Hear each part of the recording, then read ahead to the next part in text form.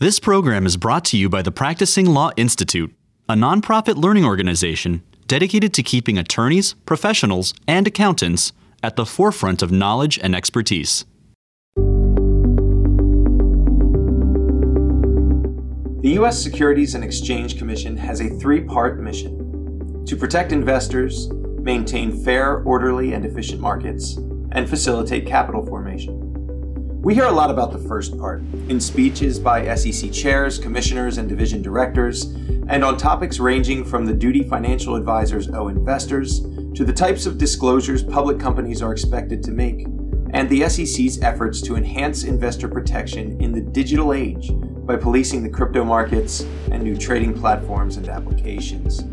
In fact, we've joked before on the podcast about how, quote, protecting retail investors, end quote, has become something of a catchphrase at the SEC, at least for the Division of Enforcement, that transcends enforcement directors and chairs alike. But the SEC isn't alone in its efforts to protect investors. There are a number of nonprofits, think tanks, and associations that focus on investor protection issues, including the Consumer Federation of America, a research, advocacy, education, and service nonprofit that represents more than 250 consumer organizations. We're going to talk about some investor protection policy priorities with the CFA's Director of Investor Protection, Micah Hauptman, today on inSecurities.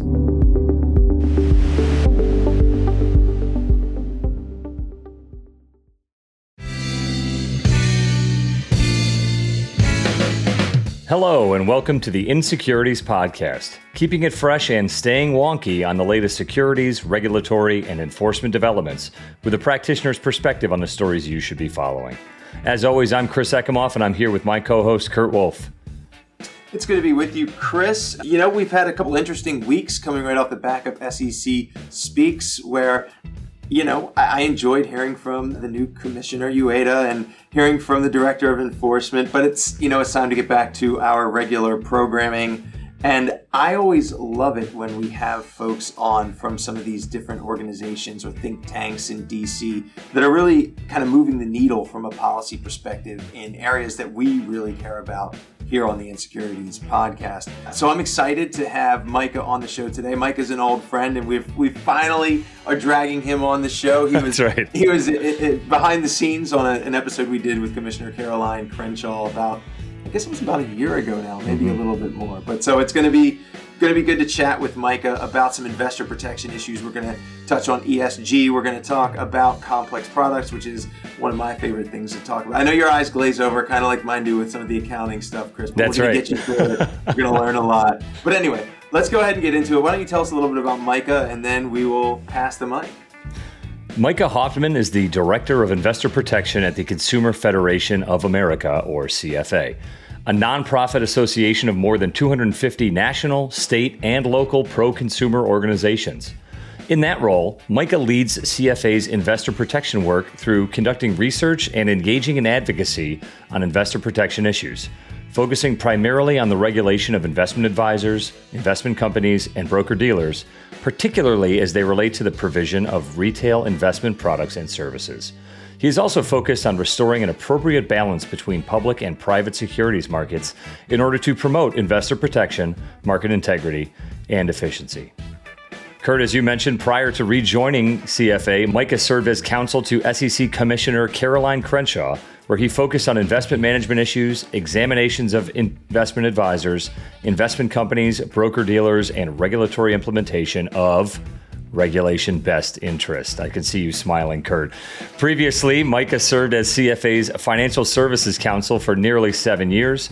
Micah also worked at Public Citizen on a broad range of banking and tax issues and started his career as a prosecutor for the Los Angeles City Attorney's Office. Quite a background, Micah. We are so glad to have you here. Welcome to inSecurities. Thanks for having me.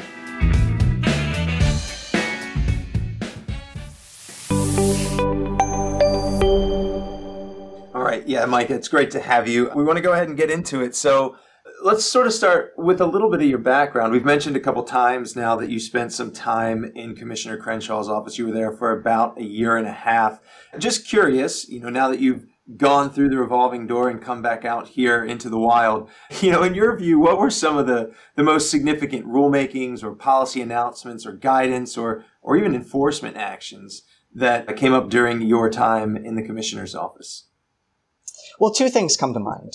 The first was revisions to the investment advisor advertising and solicitation rules, which occurred in late 2020. Changes to those rules were long overdue. The advertising rule was about 60 years old and reflected mid-20th century advertising practices focused on newspaper, TV, and radio.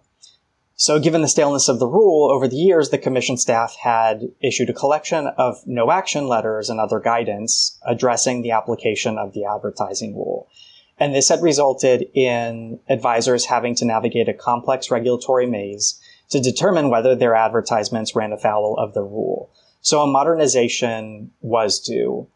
The final rule merged the advertising and solicitation rules into a unified marketing rule and modernized the definition of advertisement to reflect changes in technology, modes of communication, and investor preferences. And it coupled that change of a broad new definition of advertisement with principles-based prohibitions. So the final rule is more likely to remain evergreen in the face of evolving communications and advertising practices.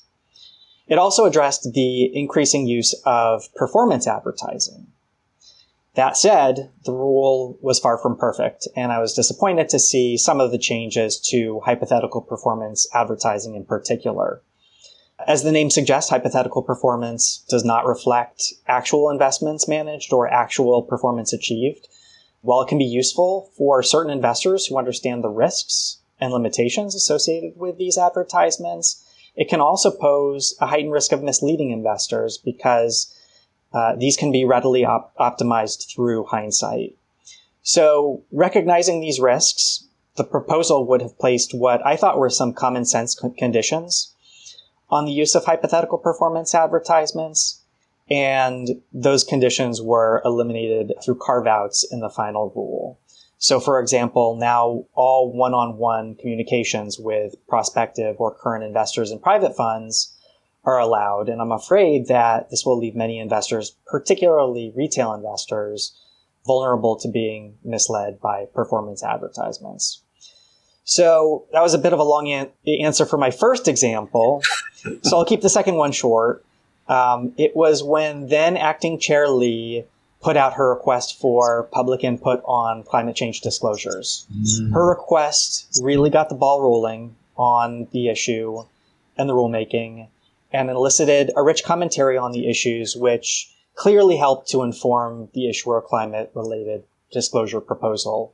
I must confess, I had no involvement in the formulation of Acting Chair Lee's request, but I thought it was pretty visionary and productive. I really thought this was going to be a Reg BI answer. Chris, I'm just so disappointed. Great job, Micah. You avoided the pitfall of Kurt's beloved regulation. We'll get there. I'm sure it'll come up somehow, as it does almost every episode, Kurt.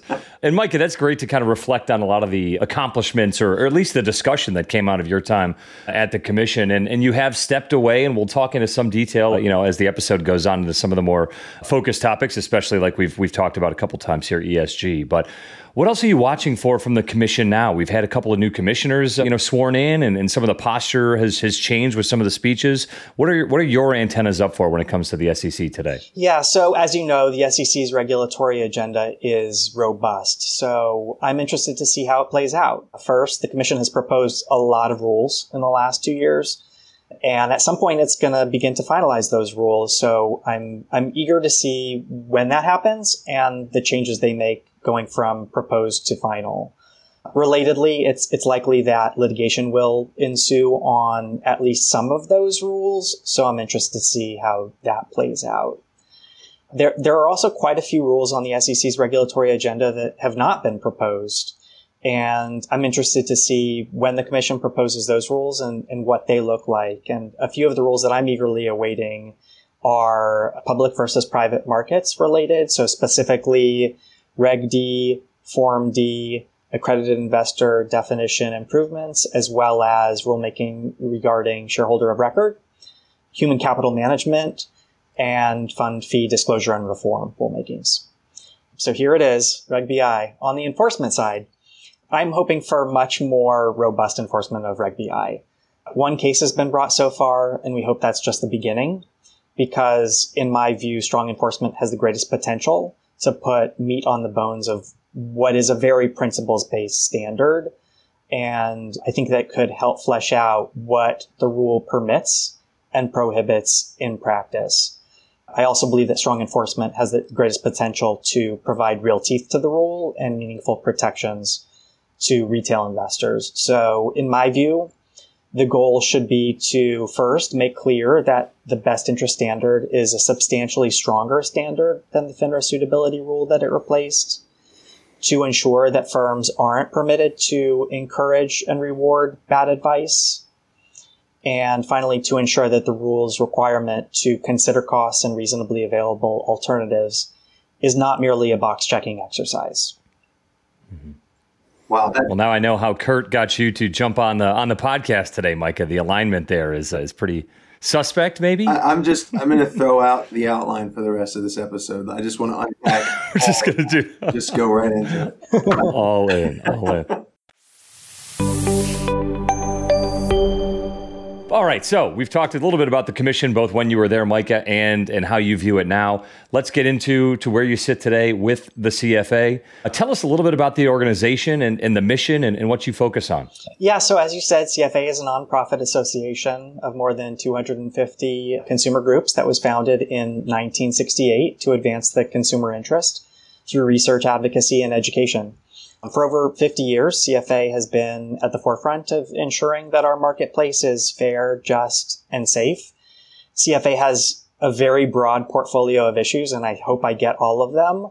And they include financial services, banking, credit, investor protection, which is where I focus, privacy, food safety, product safety, telecom, energy efficiency, housing, insurance, and saving. And CFA's nonprofit members range from large organizations such as Consumer Reports and AARP to small state and local advocacy groups, as well as unions, co-ops, and public power companies. That's interesting. We won't go back and double check against the list of things that CFA does, but even if you missed one, that's an impressive list. A lot to talk about at the holiday happy hours for sure. As we've mentioned, you are now the Director of Investor Protection at the CFA. You actually filled a seat that was vacated by the CFA's former Director of Investor Protection, Barbara Roper. Barb has, of course, joined Chair Gensler's staff as a senior advisor focusing on issues relating to investor protection.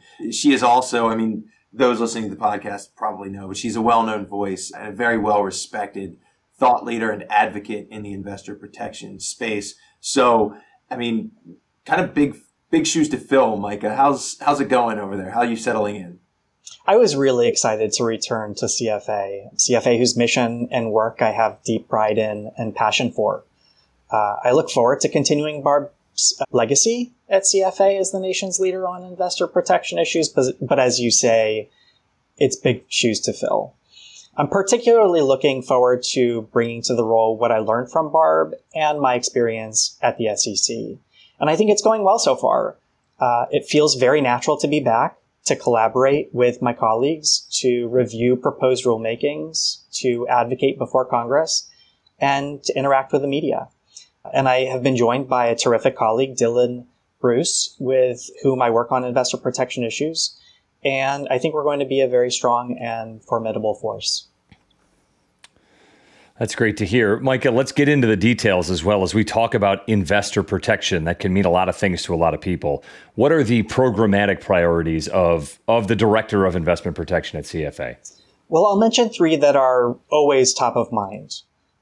First, investment advice standards of conduct, ensuring all investors have access to high quality advice that is not tainted by conflicts of interest, regardless of the accounts they have or the products they buy. That certainly includes implementation and enforcement of Reg BI, but it also includes ensuring that the Investment Advisors Act fiduciary duty is meaningful and not interpreted and enforced as little more than a do not defraud standard, which is unfortunately the case currently.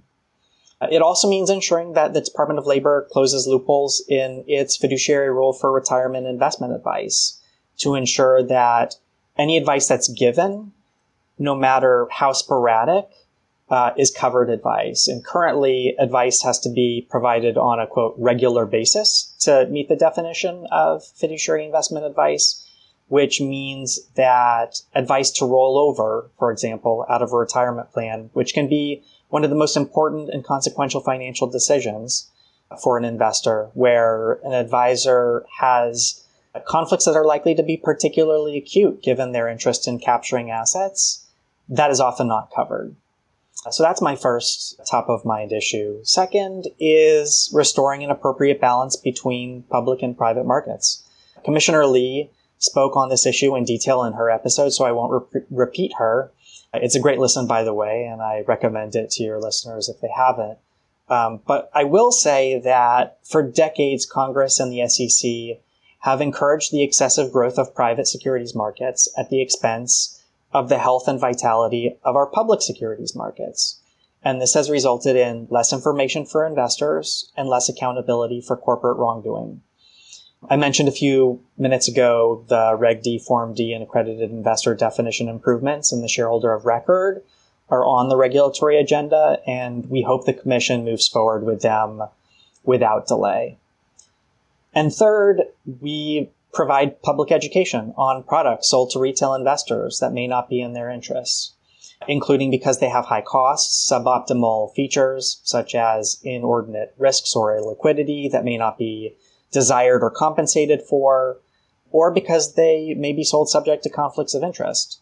So some of those include certain annuities, non-traded REITs, and BDCs, to name a few. While there are seemingly limitless ways investors can be taken advantage of nowadays, investors also have access to very high quality, inexpensive, fully diversified, and tax-efficient portfolios using ETFs or mutual funds.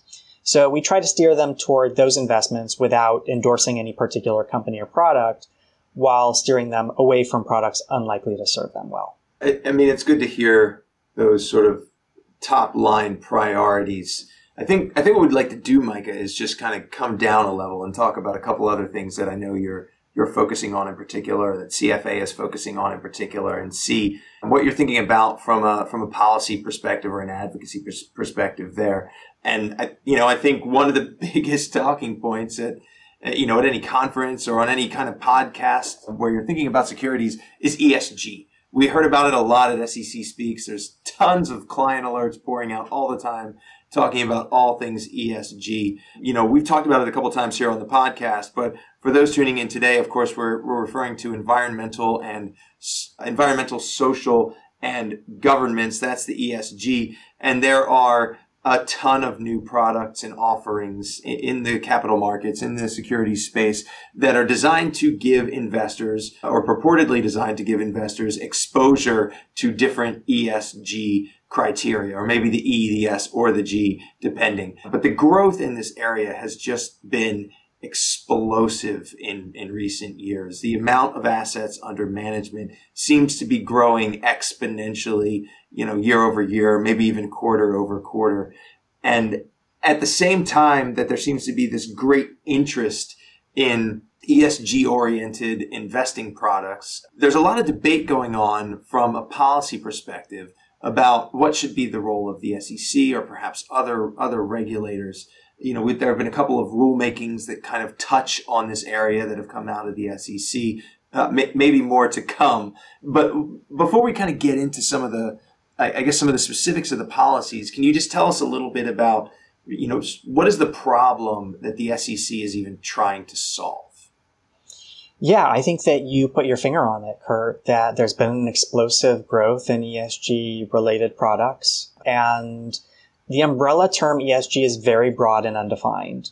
And to a certain extent, that's a good thing, because there are a range of preferences among investors and approaches taken by asset managers to reflect different ESG-oriented objectives and expectations. And so, as a result, we've seen the ESG asset management market become incredibly diverse, with different funds and advisors approaching ESG, investing in seemingly myriad ways.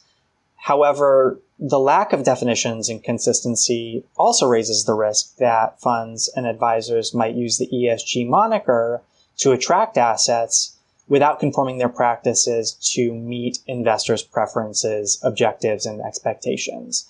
And that's the problem of greenwashing, which refers to the practice of misleadingly labeling practices or products as green or sustainable without actually making real changes to make them so. And recent research suggests that greenwashing is occurring with some prevalence in the fund market. Another concern is it may not be clear how funds or advisors are investing according to ESG principles, because not only do different funds and advisors approach ESG in different ways, they also approach their disclosure in different ways. While some disclosures are clear, many others are vague and lacking sufficient detail about how asset managers approach ESG investing, and this can make it difficult for investors to find decision-useful information, if it exists at all, and to understand, compare, and differentiate between different offerings in order to identify the offerings that represent the best match for them. So we reviewed some ESG fund prospectuses, and we found some of them to be lacking clarity and detail about how funds incorporate ESG factors into their investing processes. These prospectuses provided vague, aspirational disclosures, which would not enable an investor to understand how the fund incorporates ESG into its investing process or be able to compare that process with other funds. Yeah, and that sort of is a perfect segue into the first of the SEC's rules that we want to talk about. We're going to talk about two that either sort of directly touch on ESG, or I think the greatest impact may be in that space. I think you hit on it with the phrase decision useful information. It's a phrase that we hear folks talk about when they're thinking about what ought to be disclosed, whether we're thinking about an investment company or even a public company, frankly. What decision useful information is available about those companies that investors can look to if what they really want is to put their dollars behind something that's going to give them exposure to an E, an S, or a G that's sort of doing what it says it does. That's something that they actually care about. And so one of the SEC's rules would actually require investment companies and investment advisors to provide some additional specific disclosures about how they are incorporating ESG considerations into their investing practices or portfolios. The CFA, I know, has voiced strong support for this proposal, but why don't you tell us a little bit about what the rule would require? Yeah, so the proposal is designed to ensure that investors have more meaningful information that enables them to make more informed investment decisions. And specifically, the proposal requires more detailed information about ESG practices in fund registration statements, fund annual reports, and advisor brochures. So first, the proposal would require funds that consider ESG factors to provide more detailed information about the fund's implementation of ESG factors in the fund's principal investment strategies of its prospectus. And the level of detail required by this enhanced disclosure would depend on the extent to which a fund considers ESG factors in its investment process. So funds that incorporate ESG factors more extensively in their investment process would be required to provide more detailed ESG-related information. And that gets back to your suggestion that decision-useful information is really what's supposed to guide this. So toward these ends, the proposal would require different degrees and types of disclosure across two main types of ESG funds. So first, ESG integration funds, which are funds that consider ESG factors alongside other non-ESG factors, but the ESG factors are not dispositive, would provide more limited disclosures relative to ESG-focused funds, which are funds in which ESG is a significant or main consideration in selecting investments or in their engagement strategy with the companies in which they invest. Impact funds would be a type of ESG-focused fund with a stated goal of pursuing a specific impact. And these funds would have to provide additional disclosure to clarify the impact of the fund that it's seeking to achieve, as well as to allow investors to evaluate the progress in achieving that impact. In addition, the proposal would require certain ESG-focused funds to provide additional ESG-related information in their annual reports. So specifically, impact funds would be required to discuss the fund's progress on achieving its ESG-related impacts in both qualitative and qualitative terms.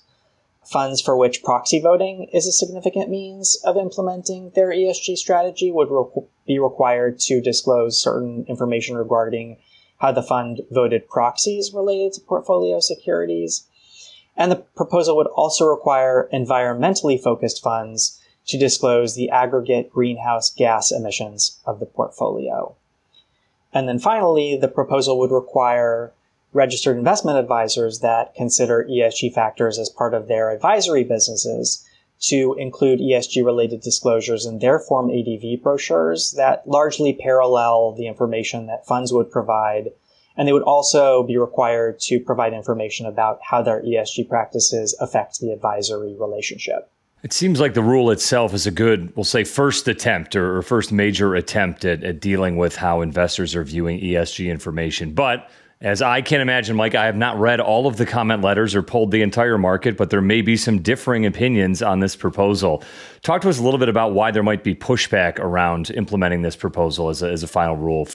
You're not wrong. As expected, there is pushback, as there typically is. Some commenters argue that the current disclosure framework already supports effective disclosure, but in a more principles-based, less prescriptive manner. And along these lines, they argue that the prescriptive requirements of the proposal would impose costly burdens on funds without appreciable benefits to fund investors, and then funds would pass those costs on to investors. My response is, I've seen prospectus disclosures, and they don't provide the kind of detail that investors need to make informed decisions. So more specific requirements would be helpful in clarifying what is required. The Commission was aware of the costs associated with this proposal, but found costs are outweighed by the benefits to investors. And I think it's also important to note that the proposal only applies to funds that choose to be ESG funds. For funds that don't, any costs are likely to be minimal, if non-existent. Excellent.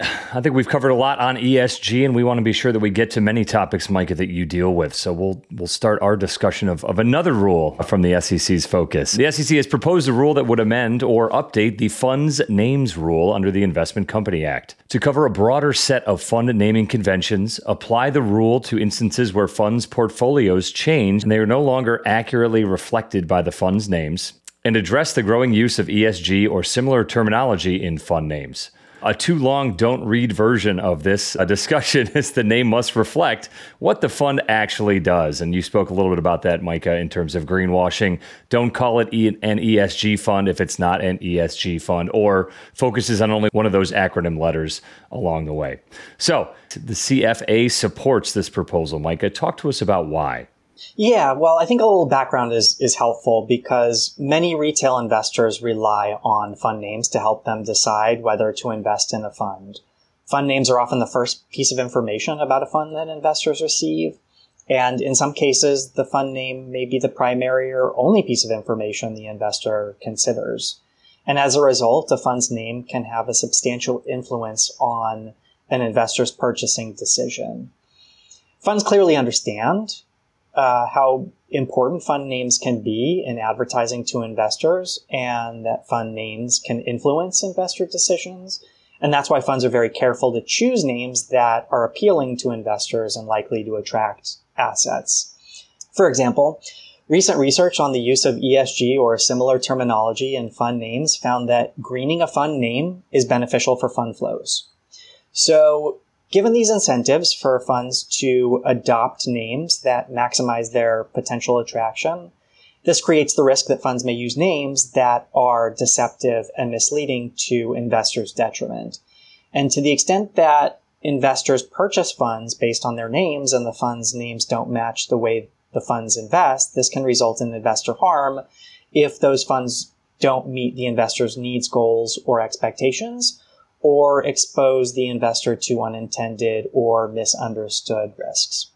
So the Commission promulgated the names rule in 2001 to address the risk of misleading names, but unfortunately there are significant gaps and loopholes in the rule that don't ensure that funds invest in a manner that is consistent with their names in all circumstances.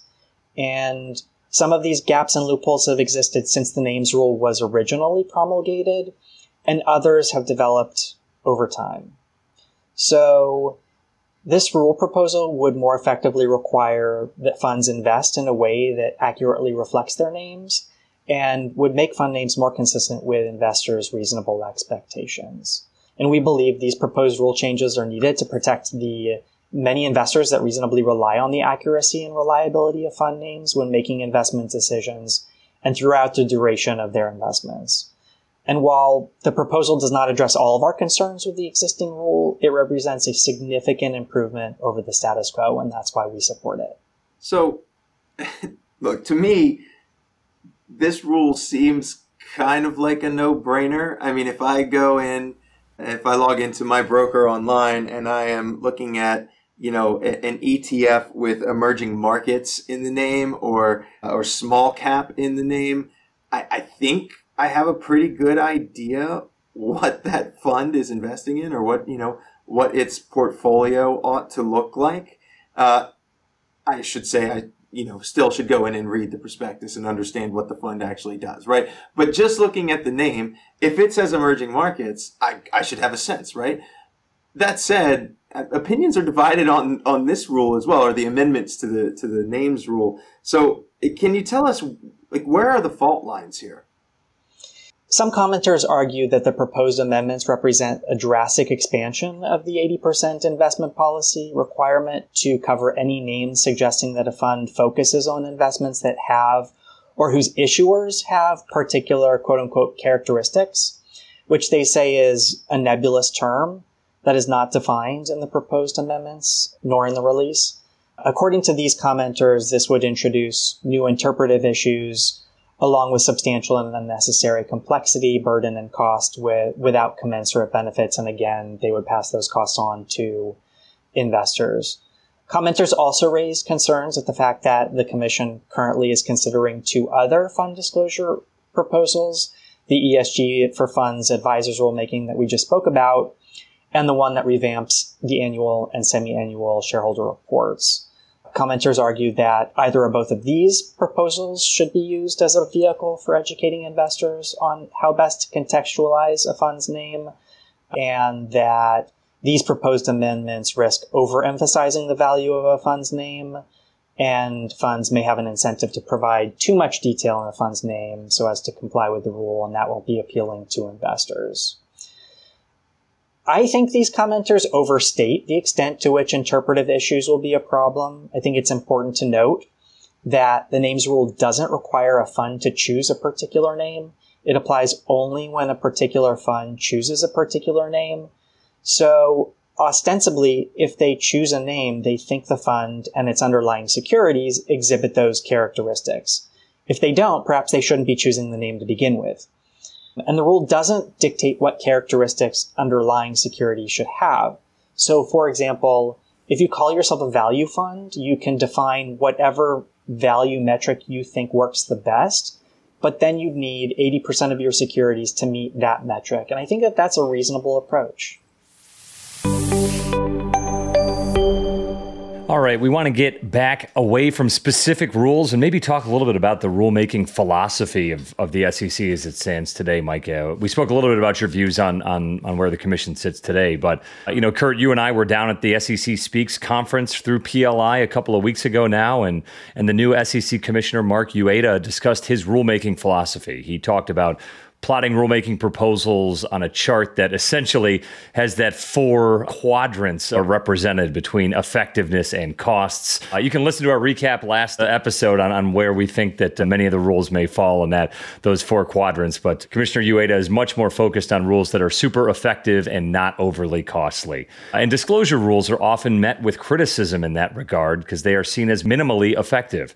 Disclosures already might take too long. Investors don't read the disclosures. A bunch of rules are just kind of piling on top of that. And there can be an imposition of unreasonable compliance costs when you need auditors like me to show up and make sure that those rules are being followed. In short, many of the rules we have around disclosure would fail this new UADA test. Recognizing, Micah, that you haven't worked on the 10th floor with Commissioner UADA, how do you think that fund disclosures and fund names rules stack up under that rulemaking philosophy? Well, I think the Commission did consider the costs and benefits as it is required to do under the Administrative Procedure Act when proposing these rules. And it will add to that analysis and make modifications based on the comments it receives to ensure the rule serves its intended purpose while limiting any unnecessary costs, assuming the Commission finalizes these rules. Ultimately, I think the Commission will find that the costs of compliance are justified and outweighed by the benefits to investors and market integrity.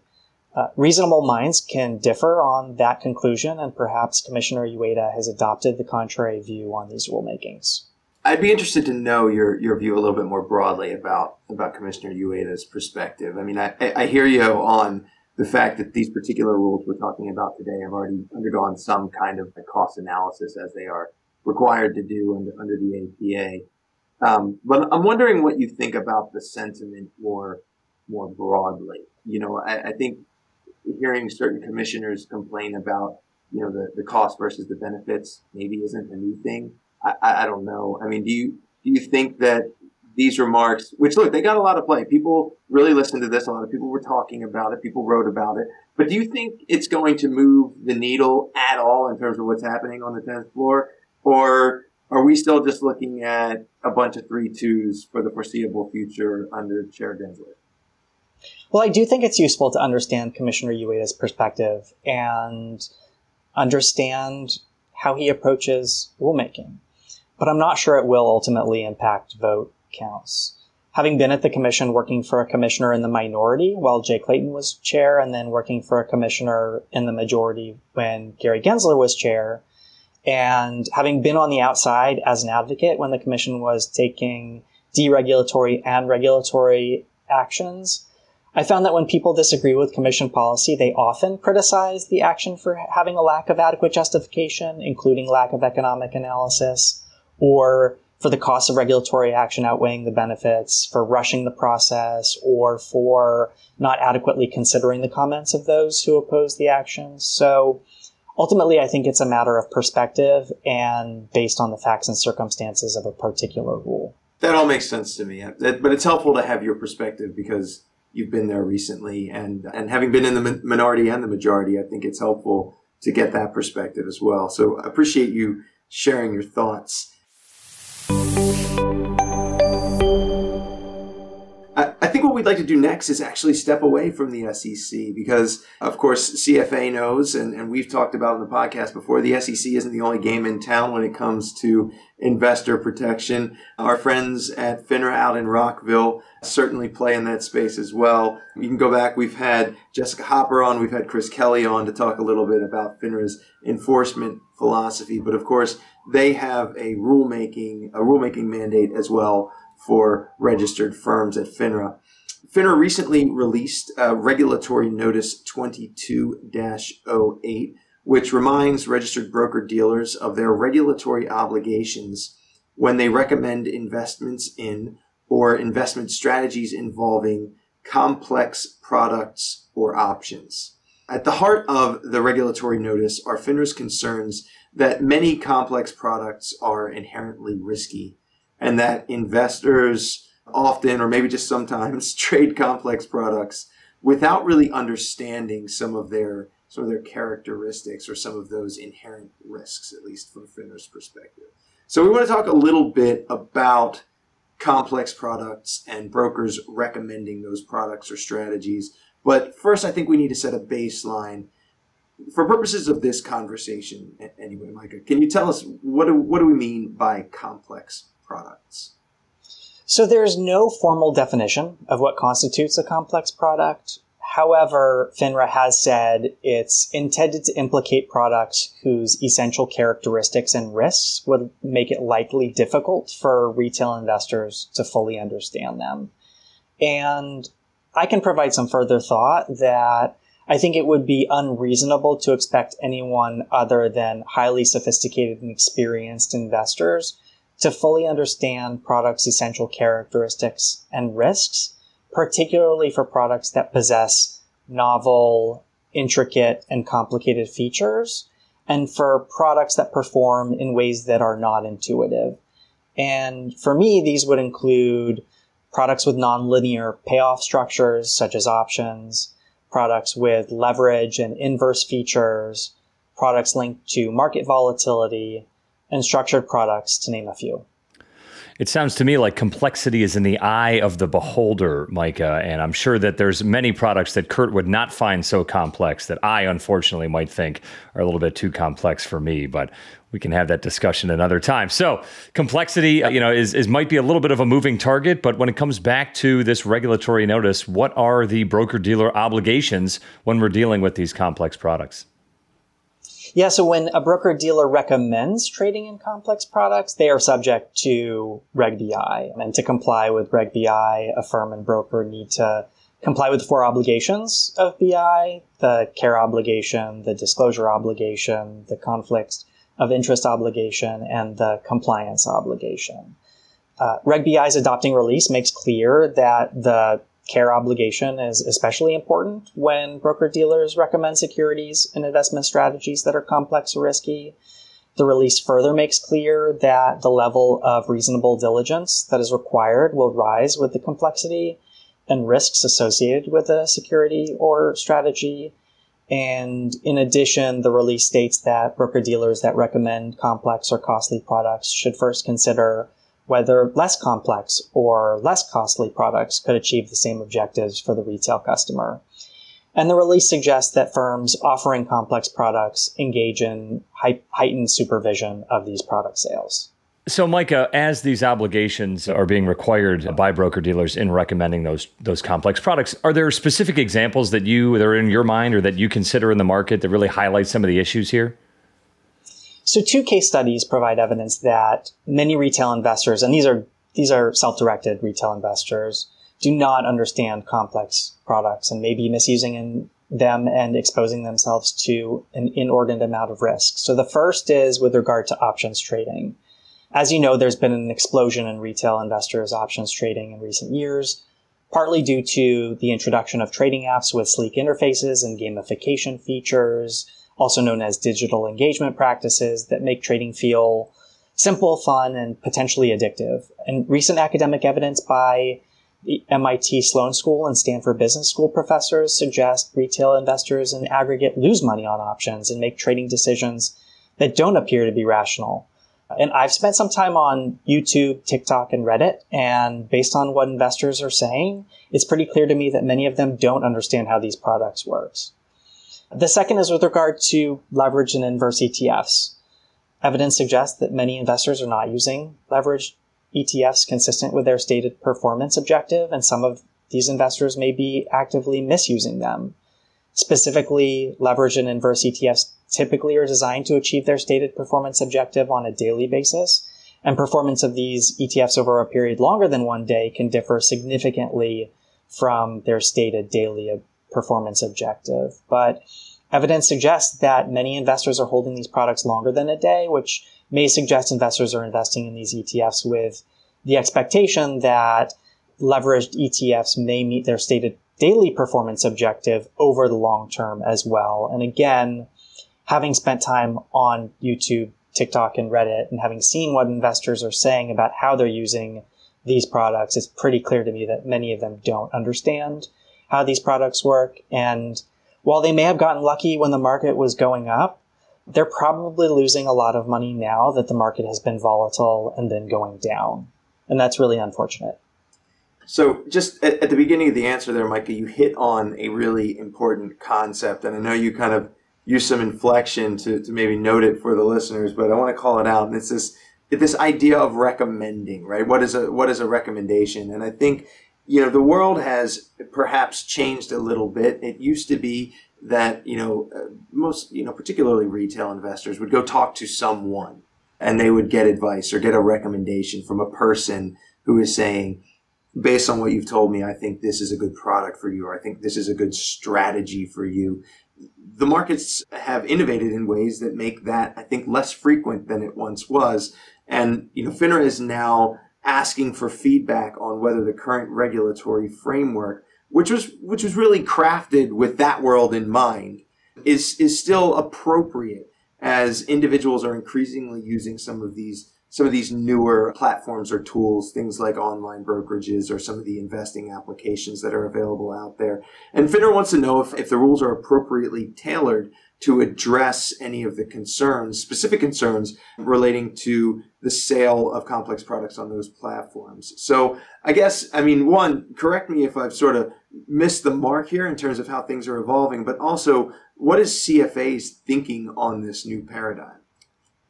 No, I think that you got it all right. So CFA's position is that the current regulatory framework is not appropriately tailored to address current concerns raised by complex products and options, particularly for self-directed investment. As you said correctly, Kurt, markets have experienced significant changes in recent years, both with regard to the increased diversity of investment products in the marketplace and the new ways in which investment products are sold to retail investors. And so, whereas just a few years ago, many complex products and strategies were only available to sophisticated institutional investors, now new products are increasingly being manufactured and made available directly to retail investors who can get access to these through a click of a mouse on their personal computer or a swipe of a finger on an app on their tablet, without even the most minimal of review by a financial professional about the wisdom of that investment decision. Now, I want to be clear, we are not against product innovation or the use of complex products per se. In fact, new and innovative products have the potential to provide real benefits to investors by allowing them to attain and manage their exposure to different assets and strategies, which may improve their investing outcomes. But it's also critical to recognize that while providing access to new and innovative products can be beneficial to investors who fully understand such products' features and risks, it can also increase the likelihood that investors who don't fully understand these products' features and risks will misuse them and be harmed as a result. And unfortunately, there's abundant evidence that many retail investors are misusing complex products and options based on misunderstandings of these products' essential characteristics and risks, and are suffering significant harm as a result. And, I want to make clear, I don't think the fault is theirs. It would simply be unreasonable to expect anyone other than really highly sophisticated experts to fully understand many of these products' essential characteristics and risks. I know we're talking about complex products in particular, and maybe starting to think a little bit about self-directed platforms, but I think we're kind of hitting on a broader theme, which is, I don't want to say there's a tension, but maybe there's a colliding between, sort of innovation and policy. And we're trying to figure that out across a number of different planes here. And so I guess I wonder, what is the solution? Let's stick with the complex products and the self-directed platform. With this example, do you think we need sort of specific rules for this potential problem, or is there a different way to think about it? I think we do. Recognizing the substantial risks for retail investors of investing in complex products and options through self-directed platforms, and the current lack of regulatory safeguards to ensure that only those who understand these products' essential characteristics and risks use them, we urged FINRA to update the framework for complex products and options to better protect retail investors by first updating existing options account approval rules to ensure that broker-dealers approve customers for options trading only if options trading is appropriate for their customers. We also urged FINRA to apply that appropriateness standard more broadly to other complex products that are purchased through self-directed platforms. And in doing so, we urged FINRA to continue to construe the term complex product flexibly to avoid a static definition that may not address the evolution of financial products and technology. And we agree that this definition should capture products whose essential characteristics and risks would likely make it difficult for retail investors to fully understand those products. And finally, we urged FINRA to vigorously enforce these options in complex products account approval rules to ensure firms comply with their regulatory options, not just at account opening, but throughout an investor's journey, if it becomes apparent that trading in these products is no longer appropriate for the investor. We think the goal of this project should be to ensure that investors who understand a complex product's essential characteristics and risks continue to have access to such a product, while investors who don't understand a complex product's essential characteristics and risks don't continue to have unfettered access to such a product, given the increased potential for these investors to suffer great financial and personal harm from the use of such a product. And as key gatekeepers in the market, we think it's entirely appropriate for broker-dealers to have heightened obligations to ensure that their customers who do not understand complex products and options do not use them. Well, Micah, it's been almost an hour of great discussion of everything that you focus on as the Director of Investor Protection at the Consumer Federation of America. These conversations, I'm sure we could be having on a monthly basis just with you as these rules come together, as the Commission and FINRA take their stances on many of these kind of thorny ideas going forward. So I don't know if we have this placed already, Kurt, but I'm reserving the right to call you back, Micah, for future discussion on some of the things we talked about today as those developments come together. Well, thanks for having me. It was a lot of fun, and I would love to be back. Excellent. And if you'd like to hear more about Micah's work at the Consumer Federation of America, you can check him out at consumerfed.org. Obviously, CFA covers a lot of issues. Micah's work focuses only on that of investor protection, so be sure to check out those resources if you have time. Thanks for joining us, Micah. Thank you. Thanks for joining us for this episode of the inSecurities podcast. And a special thanks to our guest, Micah Hauptman of the Consumer Federation of America. As always, we want to hear from you regarding your thoughts, comments, and topics for discussion on future episodes of inSecurities. Please use the hashtag inSecuritiesPod on Twitter or LinkedIn to join the conversation. You can find me at EcomoffCPA. And I'm at Enforce_update. Be sure to subscribe, rate, and review the inSecurities podcast wherever you listen. Be well, everyone, and we'll see you next time. Thanks for tuning in.